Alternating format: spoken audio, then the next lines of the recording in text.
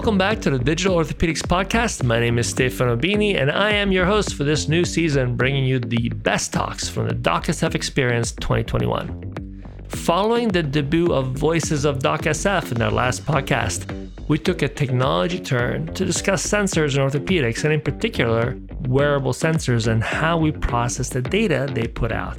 So the quantified self-movement is no longer considered a fringe concept. Patients and doctors, nurses, therapists, and scientists are looking to sensors to provide an accurate understanding of how patients are doing as they recover from injury or surgery. We're all hoping that such data, tied to AI and algorithms, will one day yield a holy grail, a predictive algorithm. Now, in this segment, I'll be joined again by Professor Fabrizio Billi, a medical engineer PhD from UCLA, and Nick Gillian, a PhD in computer science and senior data scientist at ATAP division at Google, the Advanced Technology and Products division, as we dissect how wearable sensors work, what they tell us, and why we're having such a hard time using their data to predict outcomes.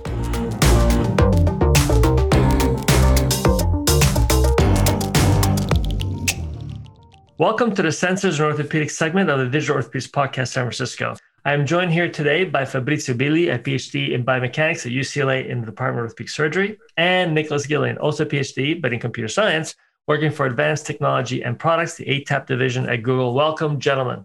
Thank you. So great to be here. Thank you. Good to be here. We are really interested in what you have to say about sensors and orthopedics. I'm going to start here, which is sensors in the operating room, and we just don't have that many today. We're going to get more interesting sensors applied to our implants. They'll tell us if implants are loose or infected or what have you, but we're not there yet. It's coming. Where we are, though, is wearable sensors. And there's a huge number of these that have been brought into the market, and people are in the quantified self-movement are using them, and we're interested in using this data. But to better understand how to use data from sensors, we need to understand how they're made, what data they output, and how the data is understood, which is where we're all about today. So I'm going to speak a little bit about the sensors themselves. The anatomy of a sensor, if you will, is as a chip, there's a port, there's a communication platform, and multiple sensors can be grouped together to create your wearables. But there's other elements to it. But let's talk about these chips for a second. This is an accelerometer. It measures kinetic movement and translates it digitally into direction and speed.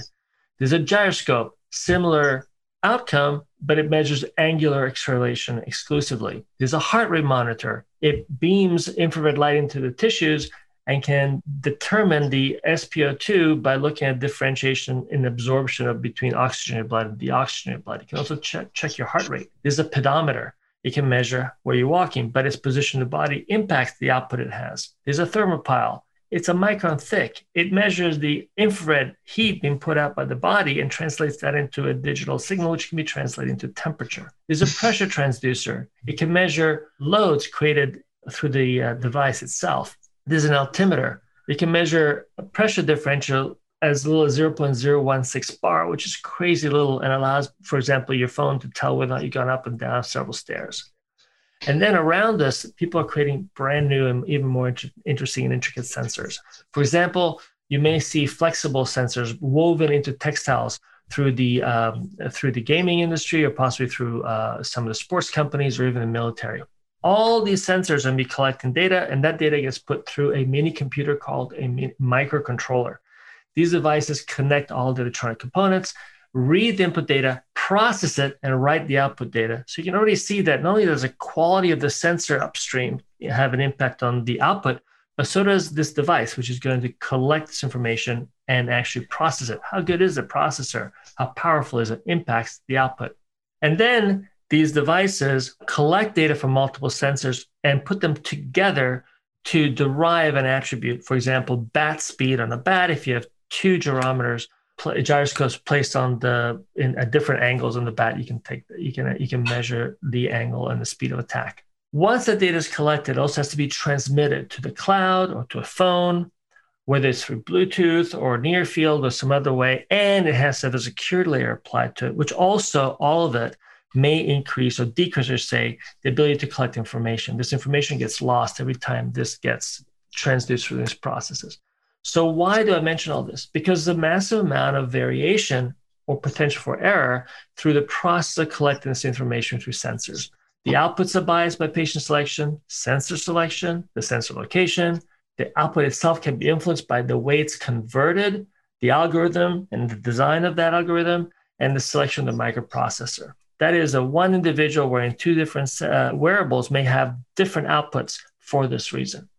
In the lab, what we learned last several years is that absolute data measures are not as predictive as longitudinal data. The sensor accuracy is not as important as its consistency, and the second-by-second data is better than aggregate data. With total knees, we're able to predict that their outcome was good or bad around 11 days, even if the outcome measure was 6 weeks. So there's lots we can do here, but there's lots we have to understand about the power of these sensors, but also their weaknesses. So Dr. Billi, Fabrizio, please tell us a little bit about how we're applying these in orthopedics today. And so the first example is a smart drill, which incorporates a torque sensor and can communicate directly to the tablet. In this way, the surgeon can actually visualize the penetration of the cortical bone and stop before actually going into the intramedullary canal. So it's very useful. It gives information about the penetration depth and also the quality of the bone. Another example here is the bone tag. The bone tag is a miniaturized sensor. You can see here is about the size of a SIM card.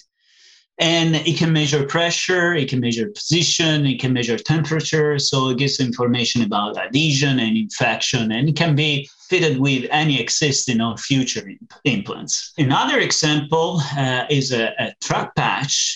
This is an example of sensors that are used actually postoperatively and during rehabilitation of the patient. It's a relatively simple concept. The sensor here, the pods contain an IMU and temperature sensor that check the temperature of the wound, and the data are presented online on a portal to the patient and to the surgeon.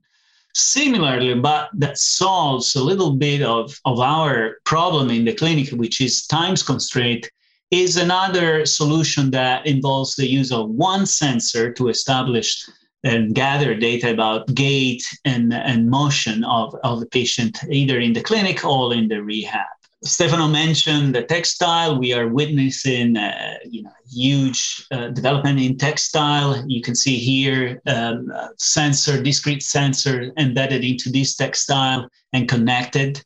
This kind of design will be replaced by completely integrated sensors that will disappear into the fabrics. And the other, obviously more common that most of us are familiar with is the smartwatch, in this case, a Fitbit.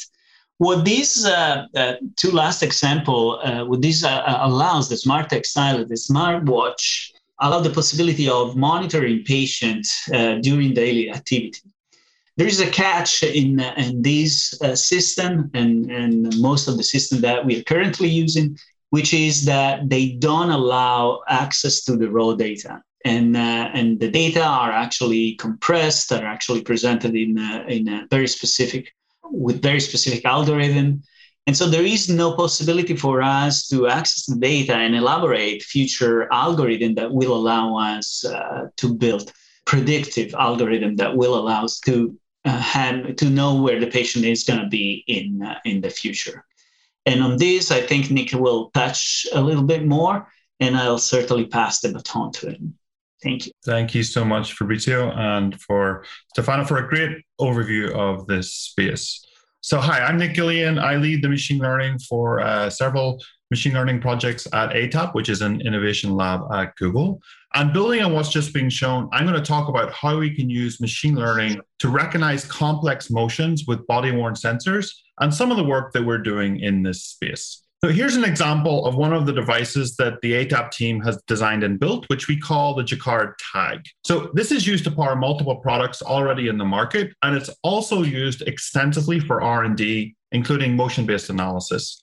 So the tag is essentially a self-contained device that features all the key components Stefano highlighted earlier. So this includes an embedded processor, a rechargeable battery, Bluetooth to communicate with mobile devices in the cloud, an integrated inertial sensor, and most importantly, to bring this all together, we can run very powerful machine learning models directly on the tag itself. This enables us to recognize complex motion in real time without actually having to stream any sensor data off the device. So here's a quick example of a real product that uses the tag. This is the Adidas Gamer, which launched in March 2020 and was developed in close collaboration between Google, Adidas, and the EA Sports FIFA mobile team. The idea behind Gamer is that you can insert the Jacquard tag into a pair of Gamer insoles and go out and play soccer. While you do this, our ML models that run inside the tag detect your kicks, your motion, how fast you're sprinting, how far you've run, your top speed, and we can even estimate the speed of the ball as you kick it. Then your real world play is synchronized with your virtual team in the EA FIFA mobile game. It's pretty cool. And this is all powered by our ML algorithms that run directly in your shoe as you play. So this figure gives you an idea of just how interesting a machine learning problem this is. Unlike, say, normal running, where you would expect very nice, smooth, periodic signal over time, soccer motions are a lot more dynamic. So here, for example, this is just 8 seconds worth of data. And you can see that the player moves from a stationary position on the left. They start to run, they break into a sprint, they kick the ball, and then they slow back down to a jog again, all in 8 seconds. And most soccer games are around 90 minutes. So you can imagine how complex this space is.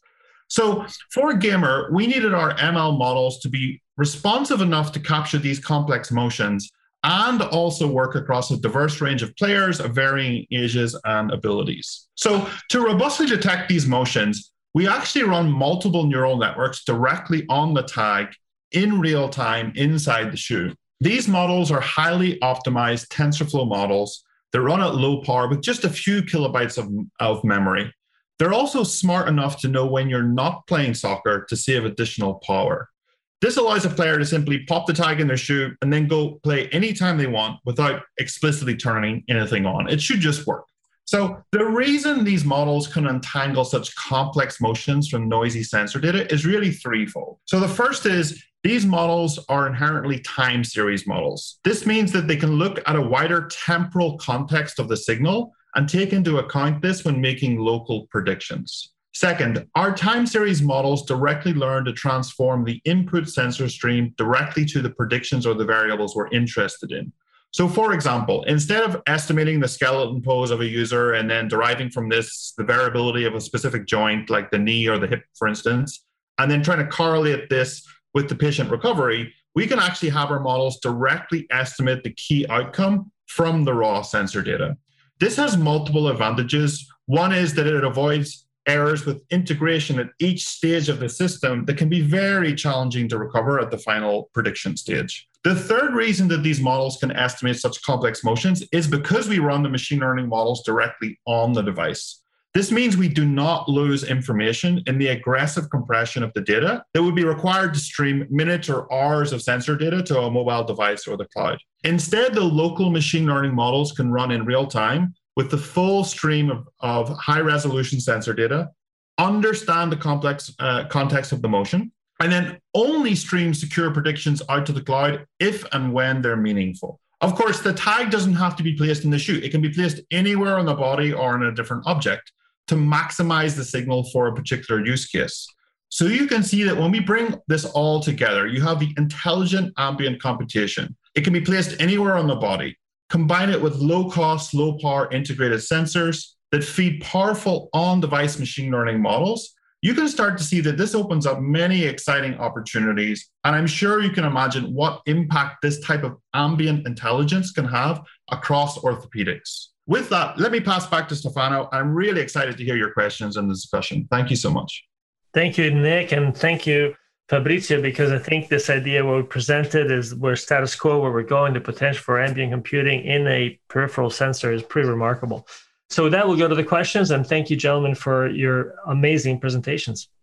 Well, I always learn so much every time I talk to you guys, Nick Gillian and Fabrizio Billi. Amazing segments. I, as you know, obviously, I'm very, very interested in this thing. So let's talk a little bit about sensors, talk about sensors work and orthopedics. And so I want to start out with you, Nick. You were walking us through a very cutting edge way of thinking about machine learning, not your mother's machine learning, so to speak. Tell us a little bit about how we're having new machine learning. What kind of new machine learning is out there? What do we call it? What's the terminology for it? And how do you think it's going to impact healthcare? And how we that's a great question. And I think in the last few years, we've seen a couple of big changes, which I think are going to have huge impact across the world, and particularly in healthcare. So really what those changes are, let me show you how they're 10 years ago, 5 years ago, and today. Like, what are the big changes in, 10 seconds? So 10 years ago, we used to take very complicated data. If you plotted it, it would all be on top of each other. And then we would use machine learning techniques like SVMs, random forests, k-means, and so forth to try and build these very complicated nonlinear decision boundaries. And it worked quite well, but it was hard to really make it work. 5 years ago, deep learning came along. And what deep learning has been able to do is basically using these big, deep networks, actually learn the feature representations to take this mangle of data, which is all on top of each other, and basically separate it out into nice, clean classes so you can draw a straight line between it and say, this is a dog, this is a cat, and so forth. What's happened in the last few years is we've moved away from supervised deep learning into now these self-learning techniques where we can use unlabeled data to build very strong feature representations. And then on top of that, we can have a small amount of labeled data, which actually is automatically separated by these representations to take very complex signals and project them into a space where it's now much easier to solve harder problems. And the key thing here is we can do it with unlabeled data, not labeled data, because obviously in the medical domain, it's very difficult to get labeled samples for rare diseases or for some very specific injury and so forth, right?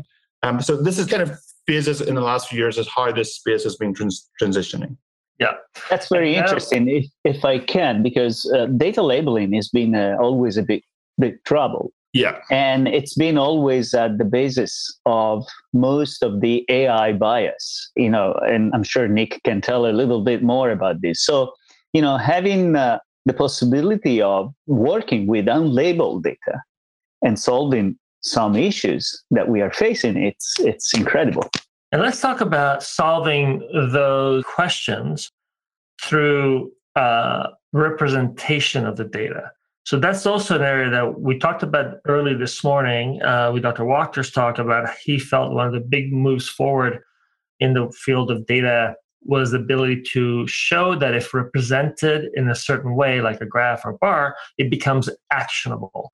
So Nick, let's talk a little bit about what are you seeing in the data representation field as you are working with these super complex data sets? Yeah, I think there's two aspects to that. One is just the amazing tools we now have in the cloud and, with all of these packages. And, there are many, many different ways to represent the same data set. And each of those representations, you can actually learn something different. So what you want to be able to do is have tools that actually allow you to very quickly take giant data sets and represent them in maybe 3 or 4 different canonical forms. And in maybe one of those forms, you're really going to see that, feature pop out that, might help you understand what is truly going on, for a patient, for example.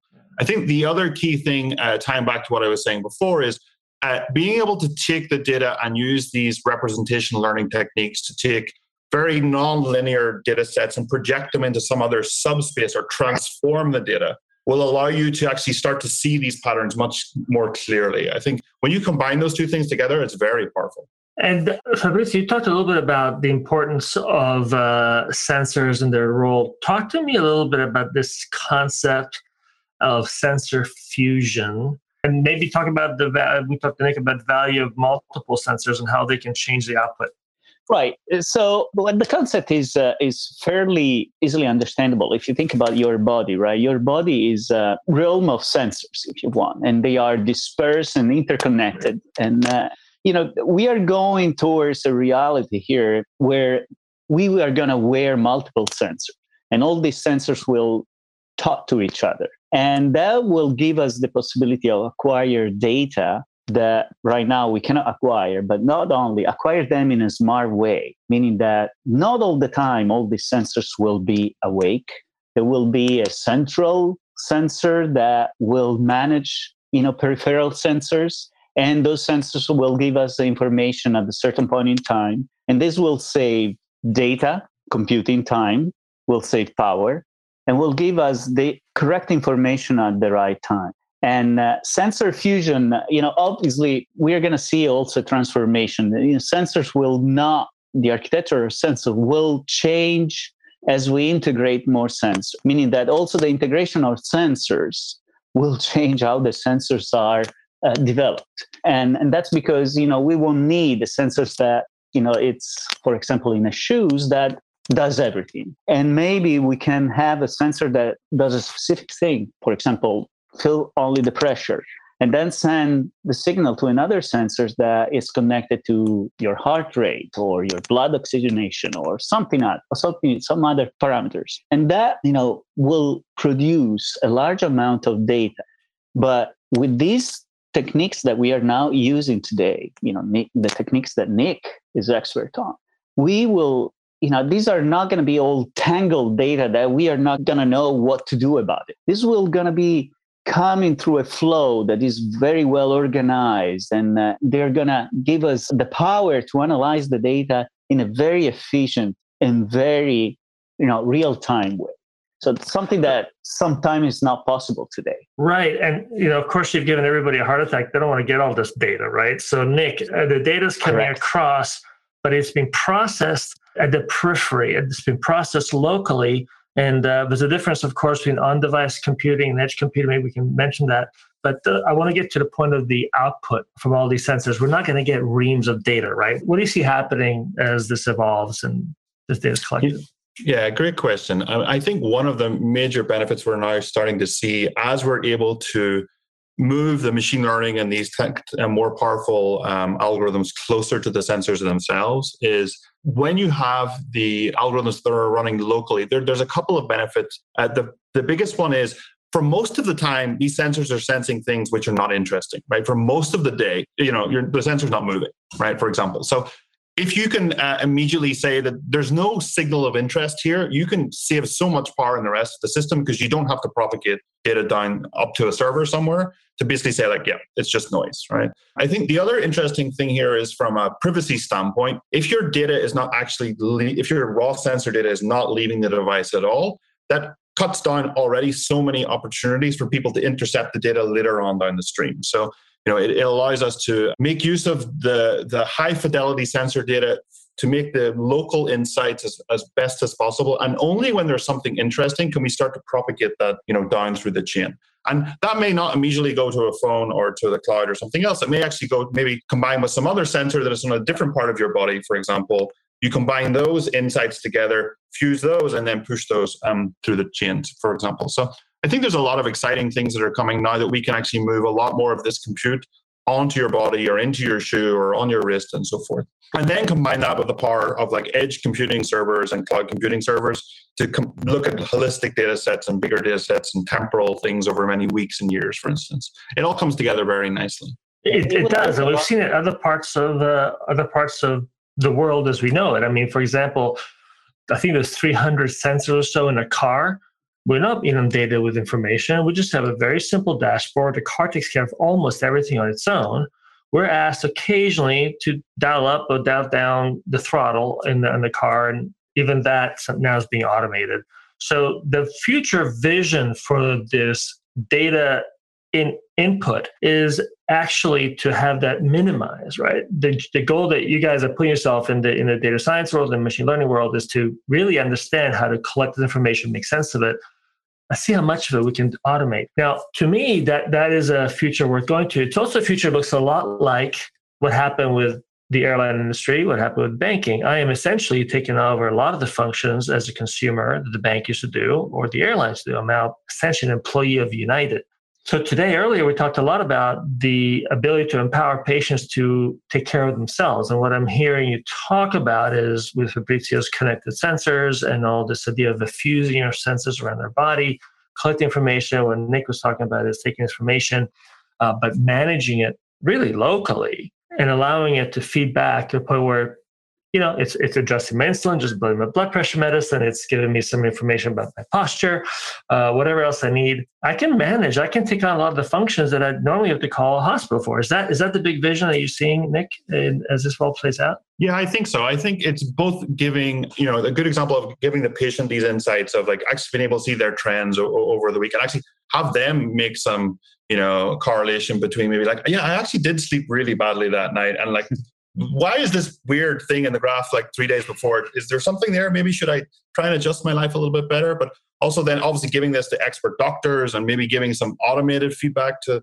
the users. I think combining this all together is really interesting. I don't think we should strip away these insights and just make it all automated and just give the feedback to the user, right? I think getting them involved and getting them to understand this a little bit more and what these sensors are telling them without just bombarding them with raw sensor data is an interesting direction to take. Let's talk about the power of sensors that are placed, the same sensor, two of them placed orthogonally to each other. How does that change the data that we can acquire from those? I hinted at it, but I'm curious what your perspective on it. Sure. Well, I think where this starts to get very powerful is when you don't necessarily have two of the same sensors that are orthogonal, but two very different sensors that are orthogonal. Right? So they're basically each sensor has its own strength, as I think you were highlighting earlier in your section of the presentation, right? So when you take two sensors which sense very different things and you use them together, you actually, 2 and 2 equals 5 now in this case, right? Where you can now start to make insights about what may be happening in the context of, the sensing space that you cannot make with each sensor independently. So I think when you start to combine these together and actually use these more advanced machine learning techniques to kind of even take those sensors and create almost a virtual sensor stream that comes out of this, a virtual sensor representation, you can start to infer things that you could not do with each sensor individually, if you understand what I mean. Yeah. So to me, it will look more and more, this sensor integration, it will look more and more like our nervous system. You have peripheral nervous system and central nervous system and all these sensors scattered around the body. And, and your brain is receiving all the data, but it's actually presenting you only the ones that you are really interested in, right? And the thing to me that is going to be also very interesting, because right now we are talking about mainly surveillance, right? What's going to happen? Can I see if the patient is, for example, falling, right? Or how he's doing after surgery? But what's going to be very interesting, what AI and the work that Nick is doing right now will allow us is prediction. And so right there is that maybe you don't want to jump on your bike today, something like that, right? Because you're not really in good shape. And so that's good enough shape. And that's going to change the whole relationship you have with these sensors and, and the reality that you are in, right? So it's very exciting. So let's push back a little bit on the all-powerful AI, though. We had a lot of talks, or we heard from IBM Watson, we heard from several speakers looking at the application of AI, and it looked like when it comes to discrete applications, AI is great. When it gets very complicated, as with cancer, which wound up being almost too complicated to really get to be effective at, and everybody will have their perspective on it, but that particular application for Watson wasn't their greatest moment. Are these too complicated? Really, this vision we just had, is that too complex to really expect to be able to build in the next 15, 20 years a central nervous system that's powered by sensors and peripheral and central? Nick, what's your perspective on that? Is that, yes, theoretically possible, but healthcare is so medical conditions are complicated that it may not get there, or, oh yeah, we can do it? Yeah.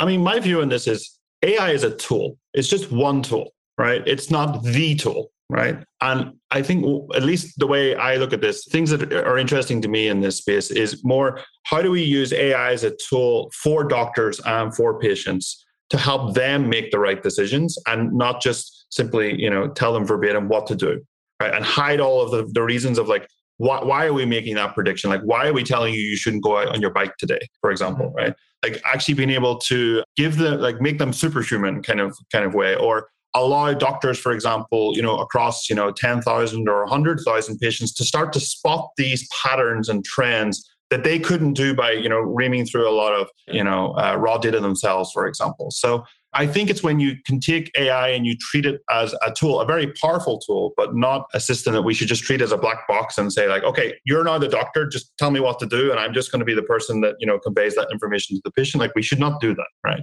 That's at least my personal view on this. Fabrizio, what are your thoughts? No, I totally agree. AI is a tool and it's a powerful tool. And since we are in the exponential growth of AI, it will become more and more powerful. But in the end, it will remain a tool. And the way we'll present data to doctors and patients will make this tool useful or not. So that's a fundamental change. Yeah, exactly. Yeah. And I think when you look at the holistic systems that are now coming across, right, where you can take, the best of sensing, the best of local compute, the best of cloud compute, the best of these kind of visualization tools, being able to connect the thread through this whole system end to end, being able to do local predictions for a particular patient, but also look at, the macro as well over many, many patients for doctors. When you start to combine all of these tools together, it does really start to change the way that we've been processing this, in the past. One last question about something that I found fascinating and started looking into it is this issue of synthetic data and its application to machine learning. Can you explain what synthetic data is, Nick, to our audience? Yeah, I think a great example of this would be in the AI space, for example, where, for many, many years now, we've had lots of companies driving around with cameras and radar and so forth in cars, and they've built up these giant data sets of the real world, which are now powerful enough to start creating virtual data sets that you can now start to, inject fake cars, for example, to come through and so forth, and really push the boundaries of what these algorithms can do. So an easy example to understand this is being able to take a data set which was recorded in the day and instantly make it turn into night, for example, just by applying, some machine learning techniques to create this new virtual data, and then being able to see how your algorithms work in the dark, for instance. Or maybe you find that you don't have enough data in the dark and you can boost your data set this way. So this is a very interesting space because it allows us, for example, to estimate how things would work if you place sensors on the body in different places without actually going and running those experiments first. Yeah, the concept of synthetic data is going to completely revolutionize, because the ability to expand a data set that exists where you don't have it, like you said before at the beginning, with like rare diseases. Okay, so long as you have enough of them, you might be able to make it a larger data set and then run the algorithms on it and have as accurate an output as you would have had you had real data. Gentlemen, thank you so much for taking us down this path for the last 15 minutes. It was really exciting, and I'm sure there's lots more to come in this space. We may even do our own segment specifically on this later on DocSF 365. So thank you both. On behalf of all of us at DocSF, the Digital Orthopedics Conference in San Francisco, thanks for listening and for joining our community. If you enjoyed the podcast, please consider leaving us a 5-star review and tell your friends. If you're interested in joining our team, participating, or being interviewed on DocSF, please let us know. If not, please join the revolution and listen up for our next podcast.